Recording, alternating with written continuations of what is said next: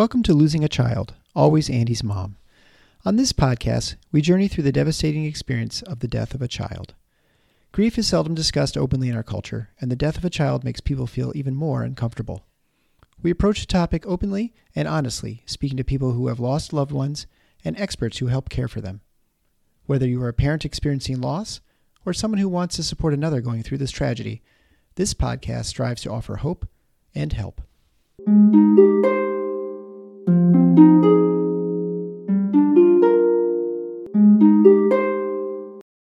Welcome to episode 160 of Losing a Child, Always Andy's Mom.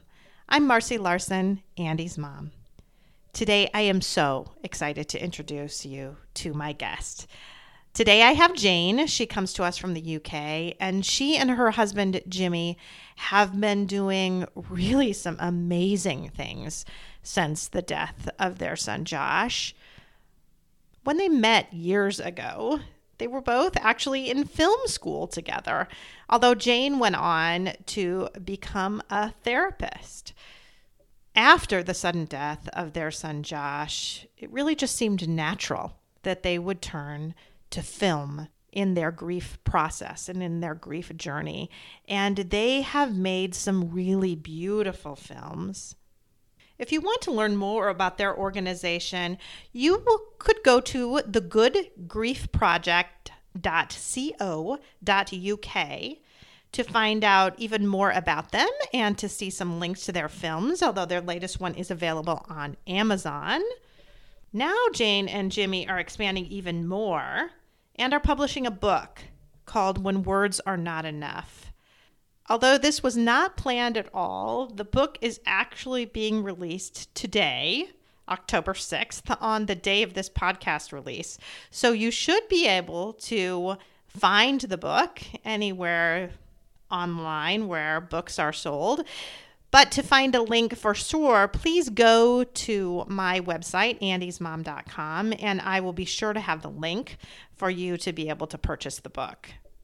I know that you are going to enjoy listening to Jane. I certainly did. I felt like I learned a lot from her, actually. And you'll note that I get a little emotional towards the end of this interview because she says so many things that hit close to home with me on things that are going through my own mind right now and struggles that I currently have, even 4 years after Andy's death. Again, if someday you would like to share your story on the Always Andy's Mom podcast, please write to me. Just email me at Marcy, M-A-R-C-Y, at andysmom.com to share your story. Remember, everyone's story is special and unique and wonderful. You don't have to create a big organization or write a book or make a movie or start a podcast.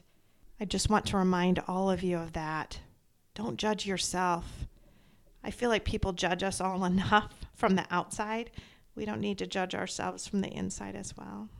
So now I know that you are really going to enjoy listening to Jane, Josh's mom.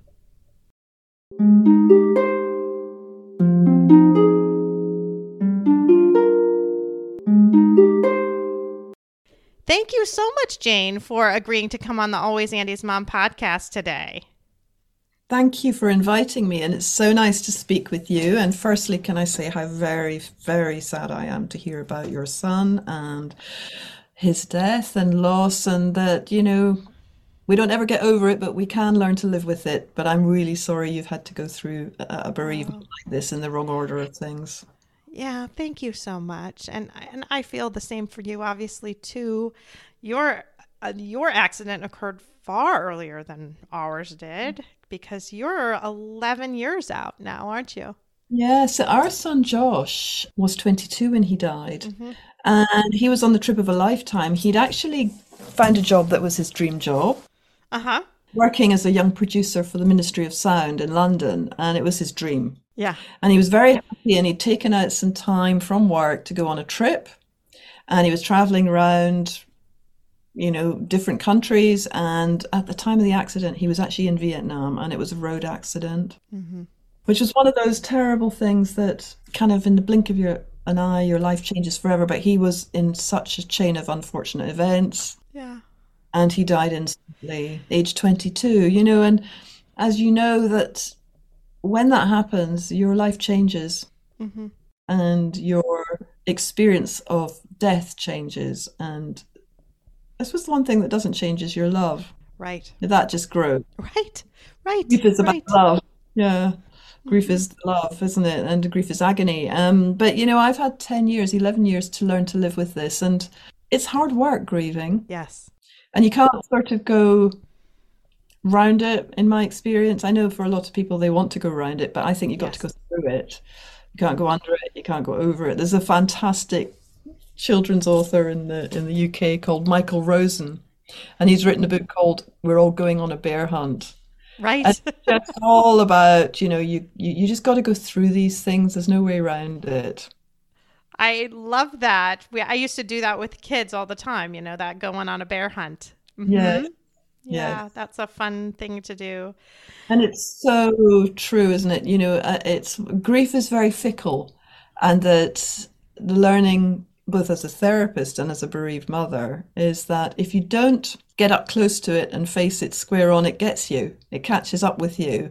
And in many ways, unfortunately, denial doesn't really work. Mm-hmm. And the body has a way of, if you like, manifesting symptoms, whether it be psychological or physical. So the repressed grief does find a way out, and that doesn't help anyone. So in many ways, the tragedy is that, you're going to have to go through a very painful exploration if you are going to learn to live with your grief. Mm-hmm. For me, way back then when Josh died, it was unimaginable. It didn't matter I was a therapist. I was someone who'd lost my son, and any wisdom I had was gone. And all I could feel at the time was what most bereaved people feel is, I don't know if I can survive. Right. And I think, I can't survive. and that's not what people probably around you thought. No. They probably thought, oh, she's a therapist. She'll be able to handle this better. We don't need to worry about her as much. Yes, or Right. some people Mhm. did say to me, well, you'll never work again. You're a therapist. How can you work when your heart's been broken and your life's been shattered? And that's not helpful either. No, no, neither one of those things are helpful. Well, why don't we go back and talk a little bit about Josh and just his personality, just so we can get to know him a little bit better. Yes, yes. So Josh was he was very ordinary. He was my extraordinary son. Mm-hmm. Very ordinary young man, a gorgeous young man. And he'd always been a bit of a rascal at school and, liked to push the boundaries and take risks and have fun. And he led a really good life. He's not very confident as a young man, really, but suddenly, as he was growing up and as he found the dream job that he'd always wanted, he suddenly became really competent and confident. Mm-hmm. He cut his hair, he got contact lenses, and he blossomed into this. He went from being this gangly young man with glasses and very little confidence to this incredibly handsome young man. And it was like a sort of transformation. Oh, wow. And it was staggering to see. And he was at such a happy place in his life. He loved calling exciting things mundane. Mundane was one of his favorite words. If something really excited him, he said it was mundane, which always took people slightly by surprise, but it usually meant, wow. It's pretty amazing. Yeah. Yeah, he had a very dry sense of humor. And he did a lovely thing for his 21st, the year before he died. My dad died with dementia. But before he died, Josh did a fundraising skydive for him and jumped out of a plane with his brother Joe and raised a lot of money to support the Alzheimer's Society. And afterwards, we made a little film and we said to him, how was it? And he went, oh, it was pretty mundane, Mum. But it was one of the most exciting things he'd ever done. That gives you a little bit of a measure of Josh. He had a great sense of humor. He was great fun. And in many ways, it's interesting because we had him in our lives for 22 years, but at the time he died, I'd taken off my responsible hat. I'd kind of thought, my job is done. He's out there in the world. I'll let him go now, roots and wings. Right. So it was even more shocking in a way because most mothers have an element of anxiety of what if and, and that kind of thing. And you just try and steady yourself. So when it happened, it was like, this doesn't happen to me. This doesn't happen. Yeah. But it does. And we have to kind of absorb it. And in those early months and years, it was terribly hard, particularly once the funeral was over, because we decided that we'd have to create a funeral for Josh that was right, because we didn't get to say goodbye to him. He died in Vietnam, so we never got to say goodbye. It was very sudden. So the funeral that we were going to create for him was going to have to be some way of kind of letting him go and saying goodbye. And all his friends wanted to be part of it, but felt that they couldn't be part of it. They were worried they would cry. We said, we want you to sing songs. We want you to do whatever you want. They said, but we'll be too upset. And we said, that's fine. We'll all be upset together. Yeah. The first film we made after Josh died was called Beyond Goodbye, and that's on our website. And it's the most beautiful, beautiful, happy, sad collection of stories and tributes from his friends, reflections from his friends, reflections from his siblings about what his death meant to them and how the funeral for them, or should we say the celebration of his life for them, made his death more digestible, made it real, because nobody got to say goodbye. And so on the day of the funeral, the surprise was very much that we had the opportunity to support each other. They supported us, we supported them. And what comes across in the film Beyond Goodbye is that people said, I feel better. I feel better for having, and they felt ashamed, they felt embarrassed. And we just felt honoured. People sang songs, somebody cracked jokes and said, Josh, you still owe me a tenner. I mean, just when I'm going to get that back now. There was a lot of dark humour, a lot of irony. And people laughed and they cried. And it was so cathartic. And it made it real. It really is, isn't it? It's funny. Recently, my husband had a friend that he grew up with whose wife got very sick and died within a month. And so she's not that old, just in her 40s. And she said, I don't want a funeral. And so they have no funeral. They have no celebration of life. They have nothing because that's what she said. Yes. And they wanted to honor her wishes. But I think what people don't understand, it's not for the person who died. It's for everyone else. And actually, it can be so healing. So it's very sad to me that is unable to happen, you know, and unable to switch. It's one of the complexities of right, death. Absolutely. Because the funeral, if you like, is for the people left behind, but you want to honor the wishes. So for us, it was about creating a ritual. Right. So what would have been helpful is for someone to have been able to talk to her ahead of time and say, you know what, it's really not for you so much. It can be really, really healing for your family, and be able to kind of get her on board to, this is going to be a way that I can help my family. But maybe as well, it's important to consider, and I think people feel under a huge amount of pressure, depending on your cultural background and your religion, to have an event very soon after the person has died. But in my way of thinking, it can happen at any point. And maybe some people are just not ready in those early weeks and months. And when you think about what people went through with COVID, a lot of people didn't get to say goodbye to their family or loved one who had died. So actually, they needed to create rituals maybe 2 years after, 3 years after. There was a time lag. And that ritual was still therapeutic. Yes, absolutely. Yes. So after that, you had that funeral that was so kind of healing for you. Talk about your grief journey, because I think you come from a very unique perspective in what you do for a living and what your husband does for a living. Yeah, so myself and Jimmy, Josh's dad, my husband, we met at film school. Okay. And we made films together. And when Josh was born, I decided to go and train as a therapist, which is something I'd always thought of doing, because I thought that was certainly an easier profession when you want to be around your kids a bit, because filmmaking is not at all sociable. And it's hard work. So I started to train as a therapist. Jimmy carried on making films. He's made documentaries. He's got a BAFTA. He's an amazing film editor for documentaries. But with Josh's death, both of our lives were so changed, and we kind of realized that we wanted to go back to what we'd done before. We wanted to be creative. We wanted to be active. And for us, that was how we were going to get through our grief, by doing. Right. And it's for everyone, and there's no right or wrong way of grieving. But for us, making films, Jimmy wrote a book called Released within months of Josh dying, made a photography book. That was self-published, this unlike our latest book. But for us, the doing and the being active was the only way forward. Otherwise, we were going to sink. Right. And so we made films. The first one was Beyond Goodbye. The second one we made for a charity which you'll know of in the States called the Compassionate Friends. In the UK, there's a charity called the Compassionate Friends, and that there's a UK division. UK, there's the UK, and there's an American Compassionate Friends. And we made a film for them called Say Their Name. Because the thing that we discovered very early on in our grief was that nobody wanted to say the name of your child in case they made you cry. I know. Yeah, and well-intentioned, of course, but it's not people saying the name of your child that makes you cry. You're crying anyway. It's the fact that they've had the courage to mention the person, and you're crying because you're kind of happy that someone's mentioned their name. Right. I know I heard someone say that when you say my son's name, it's like music to me. Exactly. And that's, I thought, was a beautiful analogy. And it does. And music oftentimes can make you cry. And it's certainly, I will cry.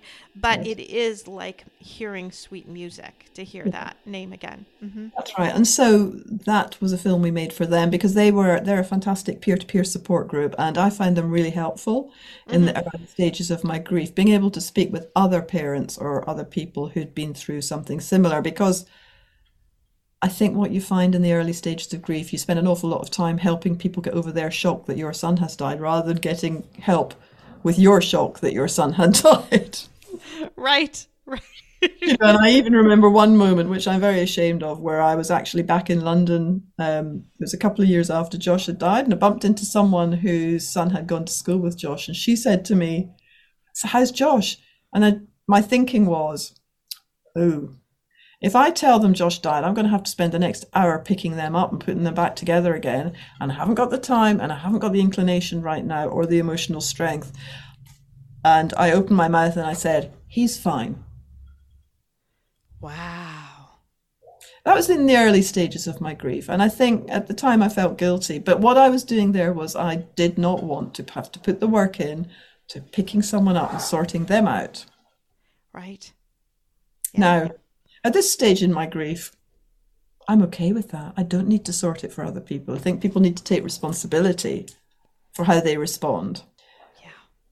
I know I have people ask me how old my kids are, and I just say, they're teenagers.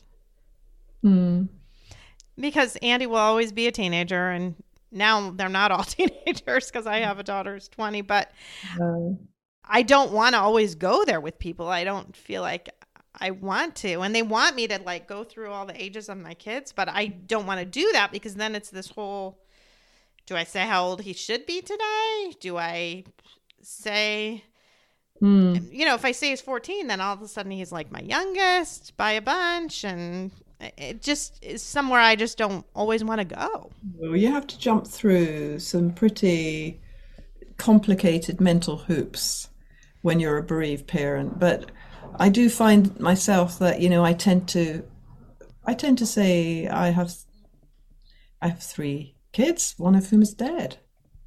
Yeah. Now, because I can deal with it. Yeah. I have this complicated thing too, because I have a foster son. So I used to say I have 4 kids, 3 biological children, and 1 foster son.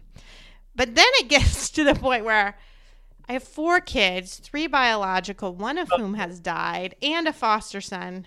It gets so complicated.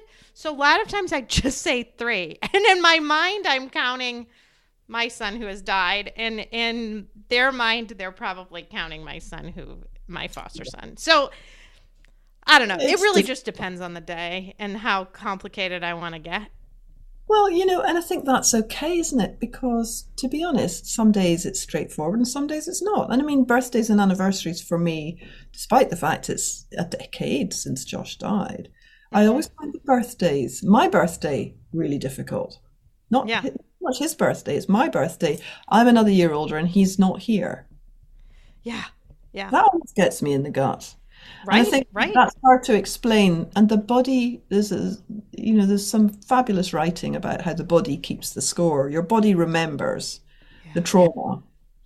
And you do remain in touch with kind of dates and anniversaries. And sometimes when you dig into it, there's a reason why you're having a particularly bad day. We often have a bad Sunday because Sunday was the day the police knocked at our door and told us Josh had died. And even now, we can sometimes on a Sunday, I'll say to Jimmy, I feel a bit down today. And he'll say, so do I. And then we'll go, it's Sunday morning. Yeah. The body keeps the score, the mind remembers. My therapist says that to me all the time. She says There's the a body fabulous remembers. book by that title. The Fabulous. body remembers. Yeah. Yeah. Well, she's absolutely right. You're absolutely right. The body does remember. And so, but we have to be kind to ourselves. And as you will know, and as most bereaved people know, unless you're kind to yourself and you think about what you can cope with on certain days, you push yourself too hard. So you have to just recognize some days you can't deal with it, some days you can. Yeah. Mm-hmm. And for us, making films, supporting other people, writing our book to be published next month is all about sharing the stories that people have honored us with. We're honoring their story, but we're also honoring Josh.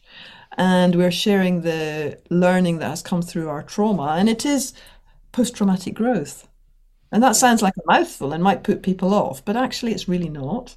It's like the learning that you gain from going through something that you would never have dreamt you'd have to face, and coming out the other side stronger, even though your heart is still broken. Right. You can live with it. It is a task that people, or an idea that people do get uncomfortable with, I should say. Yeah. They don't like the idea that this could come and make me somehow a better person. So that post-traumatic growth can be hard to digest right away. But I do feel like if you go through things long enough, we'll all admit that we do have some post-traumatic growth for sure. Mm-hmm. Yes. I mean, I would do anything to bring Josh back. I mean, right. But I would not want to be who I was before he died. Right. Because exactly right. Life cut short in his 22 years taught me about what's important. And I now value each day probably more than I ever did before, oddly, even though I miss him all the time. But I know each day is precious. And I'm lucky I have other children, but on our retreats and in our book and in our interviews with the work we do, we often meet people who've lost their only child. And in the early stages of grief, having other children is what keeps you going, because you can't just curl up into a ball and, you have to keep going somehow. And when you've lost your only child, it's the hardest thing in the world. Or it could be that you've never been able to have children. I mean, grief is everywhere. Right. I think everyone grieves for something. And I've learned that. I've learned a lot about that in the last 10 years. It's not just about me. Yeah. And my grief. Everyone's grief is so unique, but we're all joined together by loss in a way, and we have to adapt somehow. Yeah, and talking about losing your only child, I think that can be especially difficult too if you're a single parent and you lose your only child. Then you do feel really alone. Mm-hmm. That's right. And not having those grandkids that we are very lucky to have, it's like, you have to be so aware sometimes of how hard it is for people to absorb stuff. Mm-hmm. And the pain is so acute, particularly in the first years of grief. So talk about your organization that you founded there in the UK. So we set up a charity called the Good Grief Project, and the website for that is easy to find, though less easy now because there's an awful lot of projects that are setting up with similar names, but we are www.thegoodgriefproject.co.uk. And we set up the website as a way of sharing our films, sharing our photographs, and as a sort of, if you like, a holding space for the charity that we'd set up, which runs retreats for bereaved families. So every year we run 2 retreats, and those retreats are open to anyone. We fund them. Anyone can come on them. We fundraise as a small charity so that nobody is excluded. It's accessible to everyone. But what happens is people arrive on a Friday and they leave on a Sunday, and they arrive just about always reluctantly on a Friday because they feel that it's going to be too painful, it's going to be too upsetting, it's going to be too difficult. Right. And what happens is that it's run by our family. My son Joe, my stepson Joe, runs the physical training, the personal training.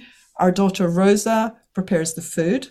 Jimmy and myself and another person does the photography. We have therapy space. We have creative writing. We have boxing. We have mindfulness and yoga.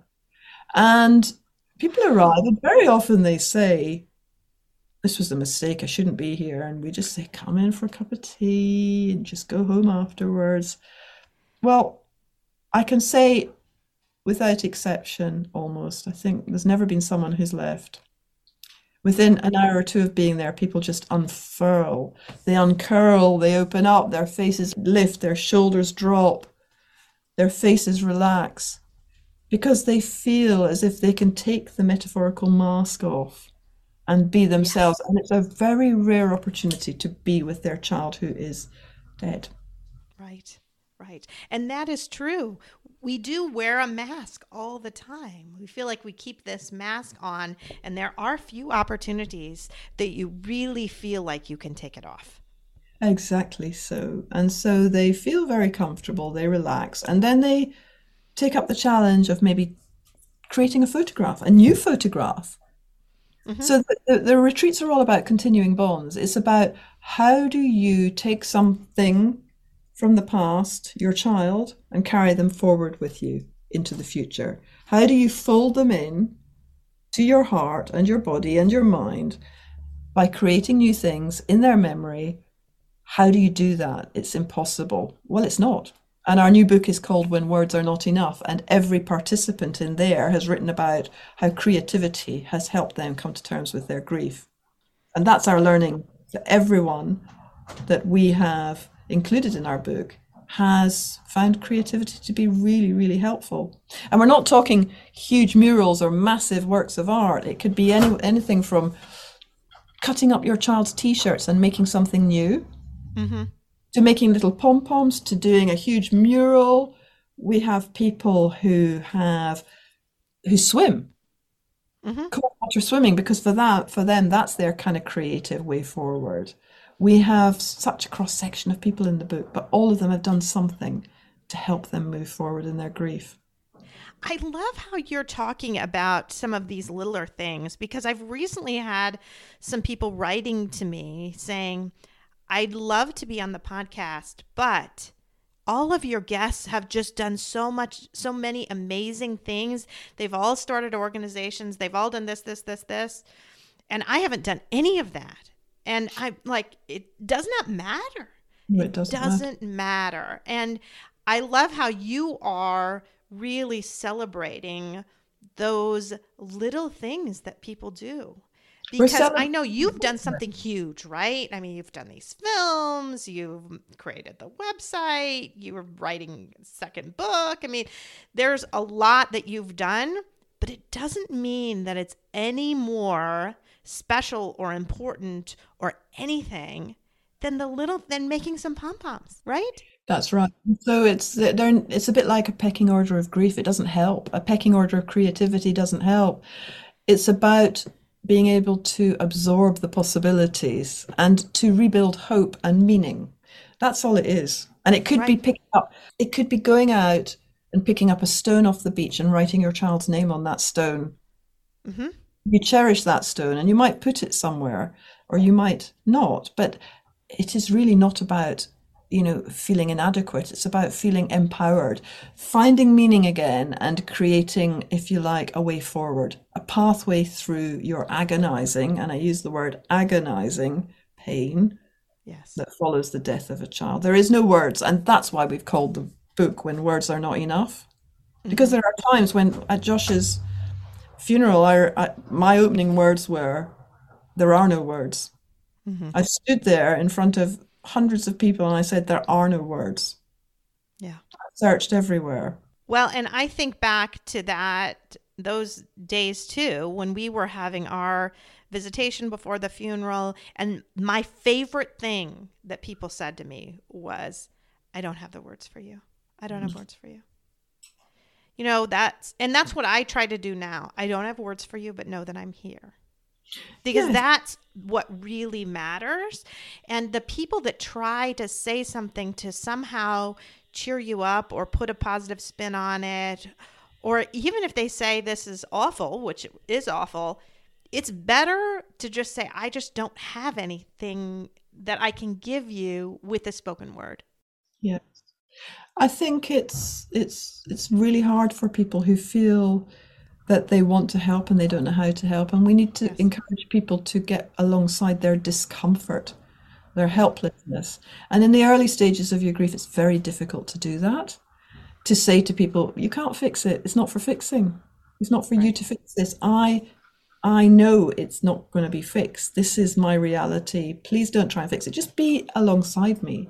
That's the greatest gift. Leave a plate of food at the door. You can then go. Whether it gets eaten or not, I don't know. But that's what people did. They brought food, left it on the doorstep.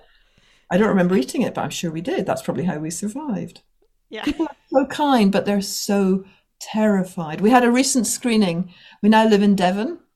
Okay. We had a recent screening of our film at the local cinema, and we got messages from a lot of people saying, I'd love to come and see your film. It's called A Love That Never Dies, but we're frightened to come and see it in case it upsets us. Now, this is not from bereaved people necessarily. This is from people who might not be bereaved. They're frightened of coming to see a film about a bereaved family who've made a film about bereaved people in case it upsets them. And what I would say to them is try and get over yourselves a little bit. Try and get alongside people. It's not okay to be on the run. It's like, just get out your comfort zone a bit, because what people say when they come and see our film is, I feel better. It's okay. Yeah. Well, and oftentimes the fear of the unknown is the worst. And that's it. And once you can know it a little bit, then it seems a little less scary, and then it actually can be helpful. Yes. So, when people say to me, what can I do to help? I have a friend who's lost a child. Yes.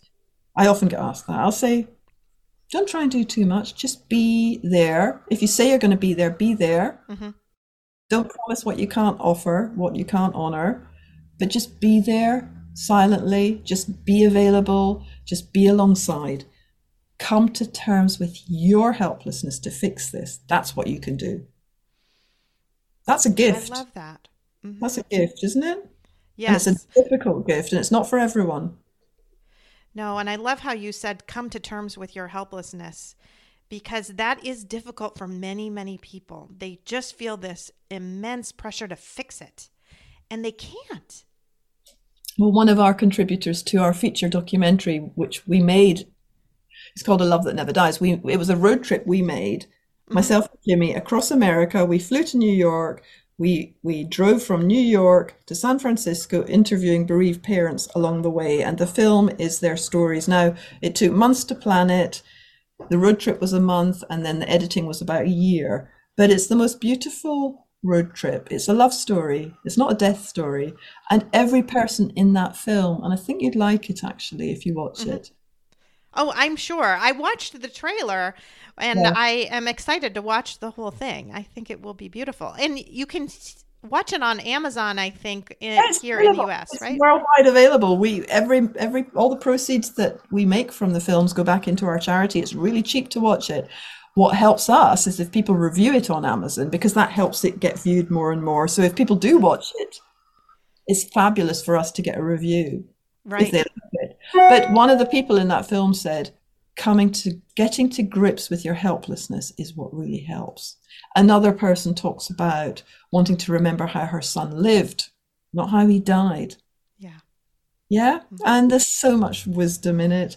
And of course, people bit our hands off to be in it. I mean, a lot of people at our film screenings, when we have a film event, say, well, how do you find people to talk? And we say, people are desperate to talk. It's just that nobody wants them to talk. Yeah. Mm-hmm. Well, I don't go searching for people to interview either. I don't. No. I mean, they just come. People just come because they want to tell their story. That's right. Mm-hmm. What I wanted to ask was about the film. How did you kind of come up with that idea? Can you go back to that kind of planning part and then what that was like? Well, right from the early stages of our grief, we realized that people didn't want to talk to us because of what we represented as bereaved parents. There's an unconscious fear, I think, not recognized, but it's contagious. Yes. Of course it's not. We know rationally, but unconsciously there's lots of things going on that we're not aware of. And we began to feel more and more isolated, more and more lonely, and more bereft, like secondary losses. Following the death of our son, we felt the loss of support, the loss of friendships. So we had to begin to seek out peer-to-peer support. And then we realized actually we wanted to share our stories of isolation and loneliness because we could. we had the capacity as filmmakers Right. and therapists to do that. So we thought, well, why not do that? And let's see if we can find other people who feel the same as us. Is it just us? No, it's not. Everybody seemed to be feeling the same thing. And so we set up the interviews. We plotted the journey across America. I mean, people approached us from Alaska and all sorts of places, but it had to be something that was realistic. And we traveled from New York to San Francisco. And we basically spent a couple of days filming with everyone who wanted to be part. And interestingly, the interviews usually lasted like a therapeutic 50-minute hour. Uh-huh. It was all the participants said they found it really therapeutic to be able to get right into the heart of their story and their love and their grief without justifying anything, straight in. Now, obviously, the film is made by a very, very experienced film editor, and a lot of films are made in the cutting room. You know, you have hours of material, so we had to whittle it right down. That's a huge challenge. Mm-hmm. But the content and the depth of authenticity and love is unbelievable. Mm-hmm. And the stories are very complex. They're very complex stories, you know, from death by gunshot wound to road accidents. I mean, really complicated stuff. People who took their life. I mean, it's really, you know, it's not really about how people died. It was about how we survive after death. We don't want to focus too much on the cause of death. We want to focus on the survival of the families afterwards. We also wanted to pay attention to siblings who are so often the forgotten mourners. I know my daughter Rosa said, well, Mum, people always ask me how you are, but they don't ask me how I am. And I said, I'm really sorry, Rosa. And she'd say, well, your grief is worse than mine. And I'd say, that doesn't help you and it doesn't help me. Your grief is your grief. Yes. Mm-hmm. I totally agree. I've talked to many siblings, and that's always one of the questions that I ask is, what do you get more? How are you, or how is your mom? Yes. And invariably, it's always how's your mom. And I think most people would say it's probably 10-1 the way when they get the asked how's your mom compared to how are you. In terms of the films and the books, I suppose why we do it is because we're told that it helps other people to normalize something that is not normal. Mm-hmm. And we hope that the films and When Words Are Not Enough, the book, will continue that sort of tradition of saying to people, it won't always be this agonizing. We're not saying it's ever going to not be agonizing, because it won't. It's always going to hurt. But the jagged edges get a little bit less jagged with the passing of time. Mm-hmm. And the right support. And it's so hard to find the right support. It really is, you know, but it's important to follow your intuition and trust yourself, because we all need different things. Everybody grieves so differently. I always think a good analogy is when you think about your grief right away as this just huge boulder that you're barely able to drag along behind you, that it's holding everything up. And over time, that gets a little bit smaller. And eventually it becomes this sort of rock that you keep in your pocket that has a lot of sharp edges that will get you and bother you. But you can walk along with your life at a fairly normal pace now. Yeah. It's not this big, huge thing holding back everything. It's just something that's with you all the time, poking you every now and again, but not holding you back quite so much. Exactly. That's right. I agree. Yes. But it's so different for everybody. Yes. And so, you know, I think any rules around grief and grieving doesn't help. No. Everyone does it their own way. And at their own pace, too. Exactly so. Mm-hmm. Exactly so.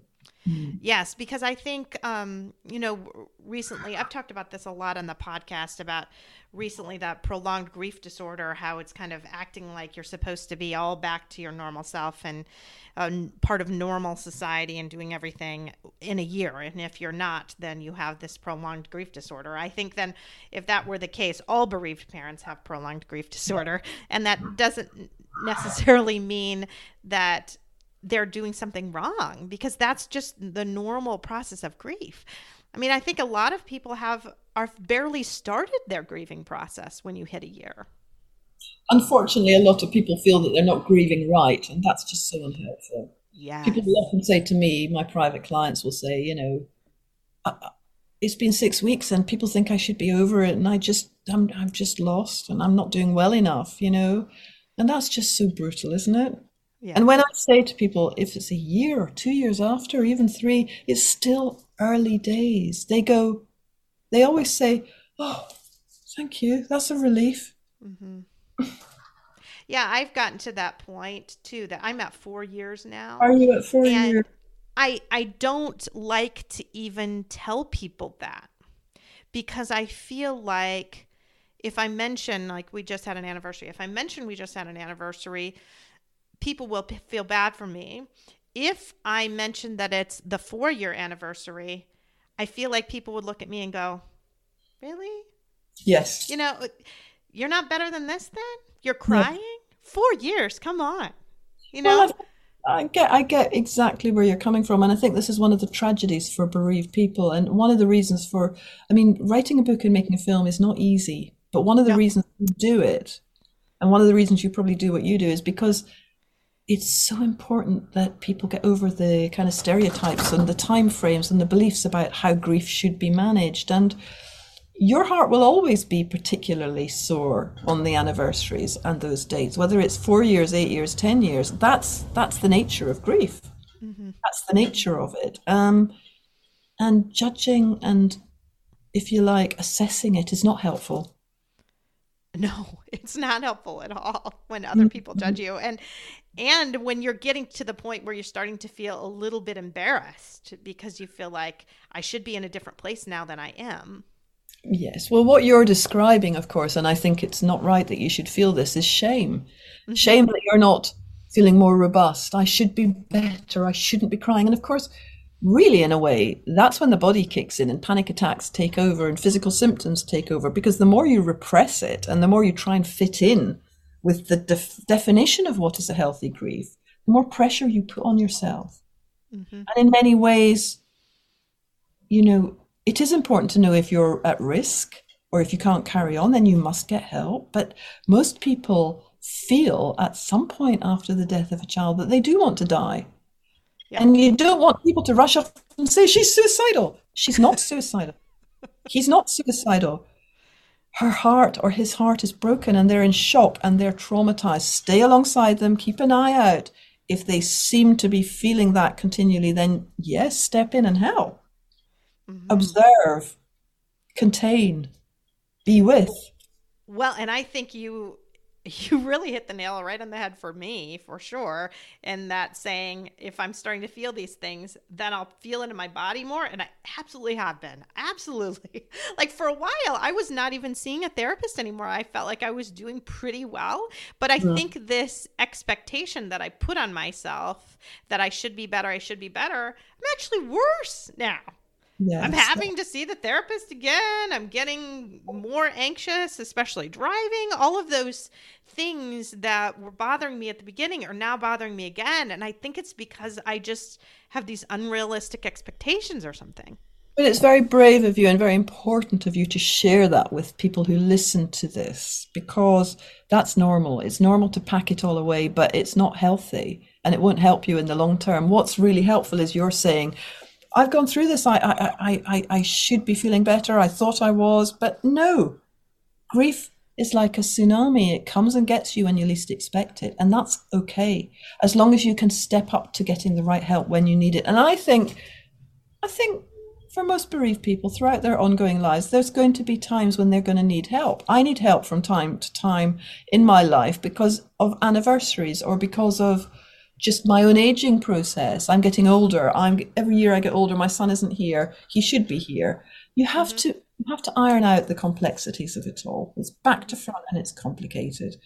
And with the right support, whether it's peer support or therapy, it doesn't matter. It's reaching out and finding the right place to be able to articulate it and not bottle it up so that you become frightened of driving or frightened of getting on a train or frightened of stepping out of the house. We're all prone to it when we've been traumatized. Trauma doesn't go away. We have to work with our trauma. Mm-hmm. It's tough. It's bloody hard work. Have you gone back to working as a therapist then as well? Yes, I've been working as a therapist virtually the whole way through. Oh, But really? Okay.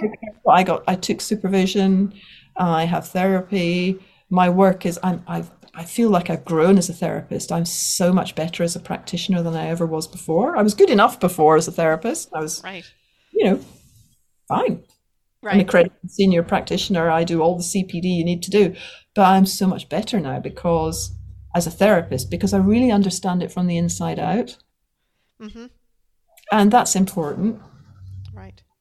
So And did I you take love my some work. time off then?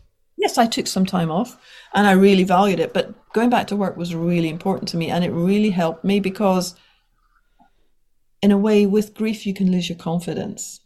Yeah. As a professional, you lose your confidence. In your working life, I'm sure you lost your confidence after the death of your son, Yeah. And to get it back, I think for some people, going back to work is really helpful. For other people, it's not. But I really loved working and going back to work. But I didn't work as many hours. I worked reduced hours.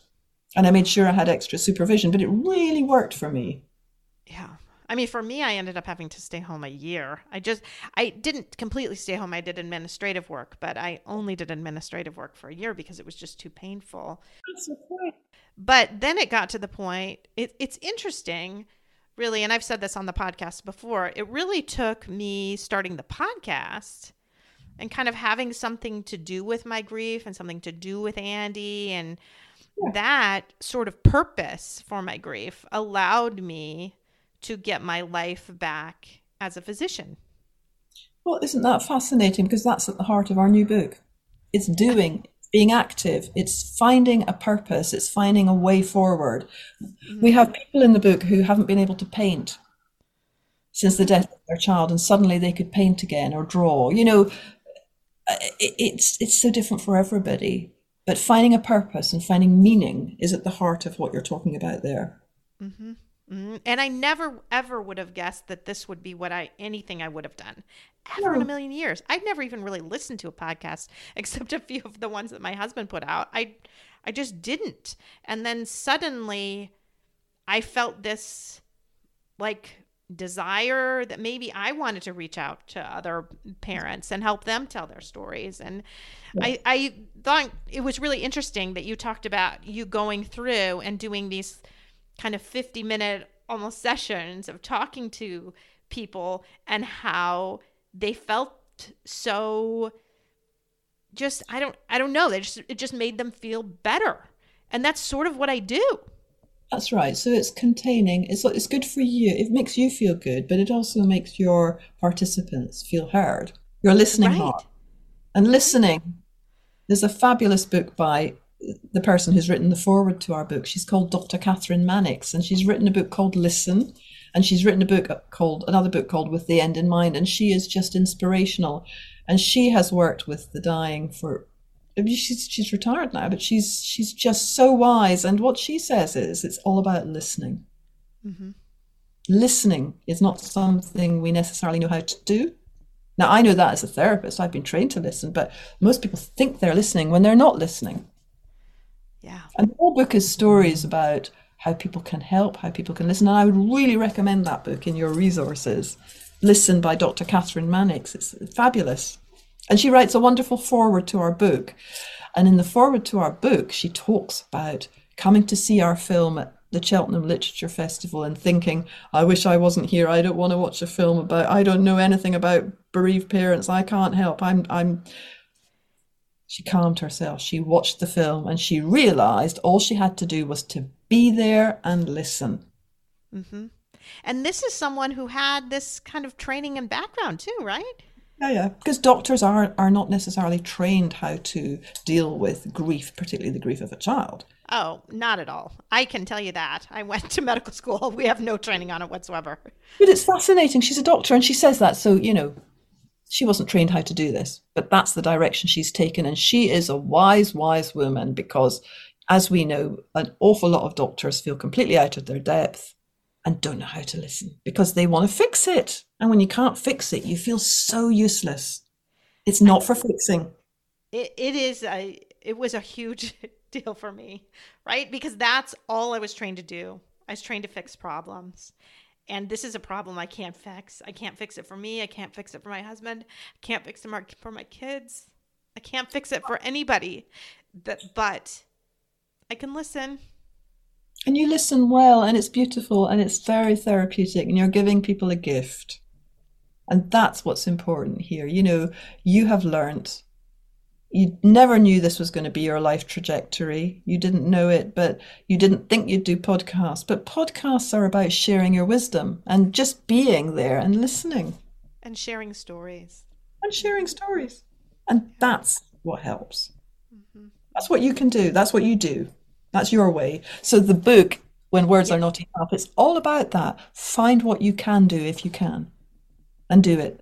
Doesn't matter what it is, whether it's making pom-poms, whether it's a huge mural, whether it's talking to, it is whatever works for you. Well, I think it's very timely that the date that this podcast episode is to be released just happens to be the day the book is being released. It's pretty incredible, that, isn't it? I know, it really is. We were just talking about it a little bit before we started recording. I was looking up and I said, this will be released on October 6th. And you said, oh my, that's the date of our book release, or of our scheduled book release. So I don't know. I think it was divine intervention somehow to make it be some form of synchronicity, because we've just received the postcards and that's the cover of the book. I don't know if you can see that. I know, it looks beautiful.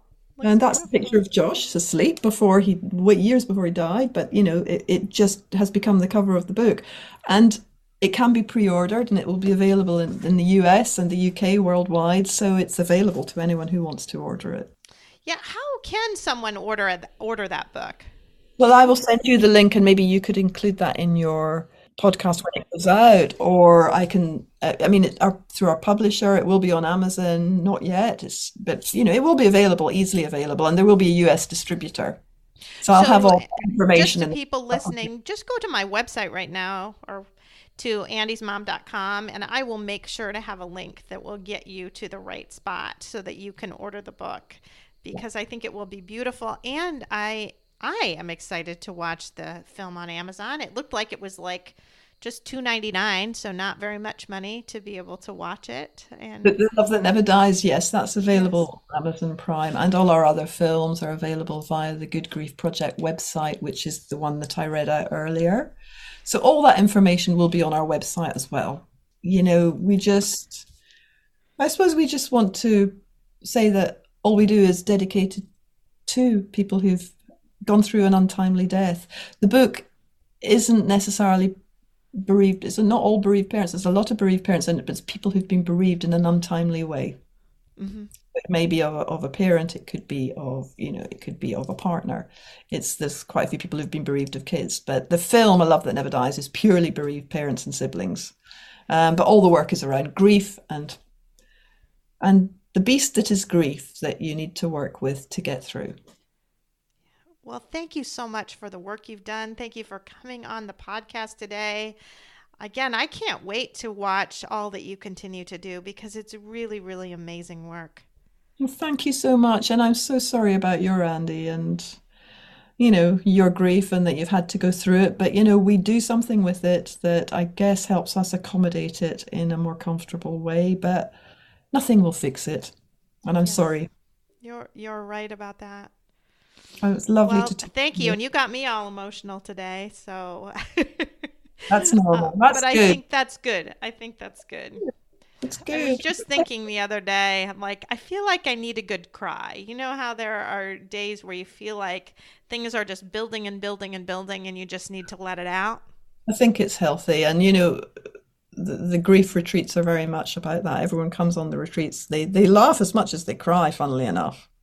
There's a lot of laughter in there, and there can be a lot of humor within grief. And it's so funny, because you wouldn't think that would be the case, but it absolutely is. When you're able to take the mask totally off, then it opens up all of those emotions, and the laughter can come too. Because when you leave the mask on, Oftentimes you feel like I shouldn't cry, I shouldn't laugh, I shouldn't do too much. You just have everything covered up. So when you can take it off, it leads to many, many emotions.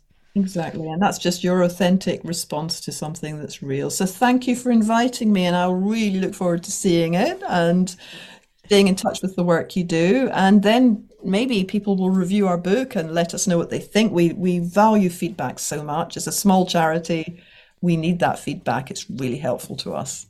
Yes, yes. Thank you again. Thank you so much.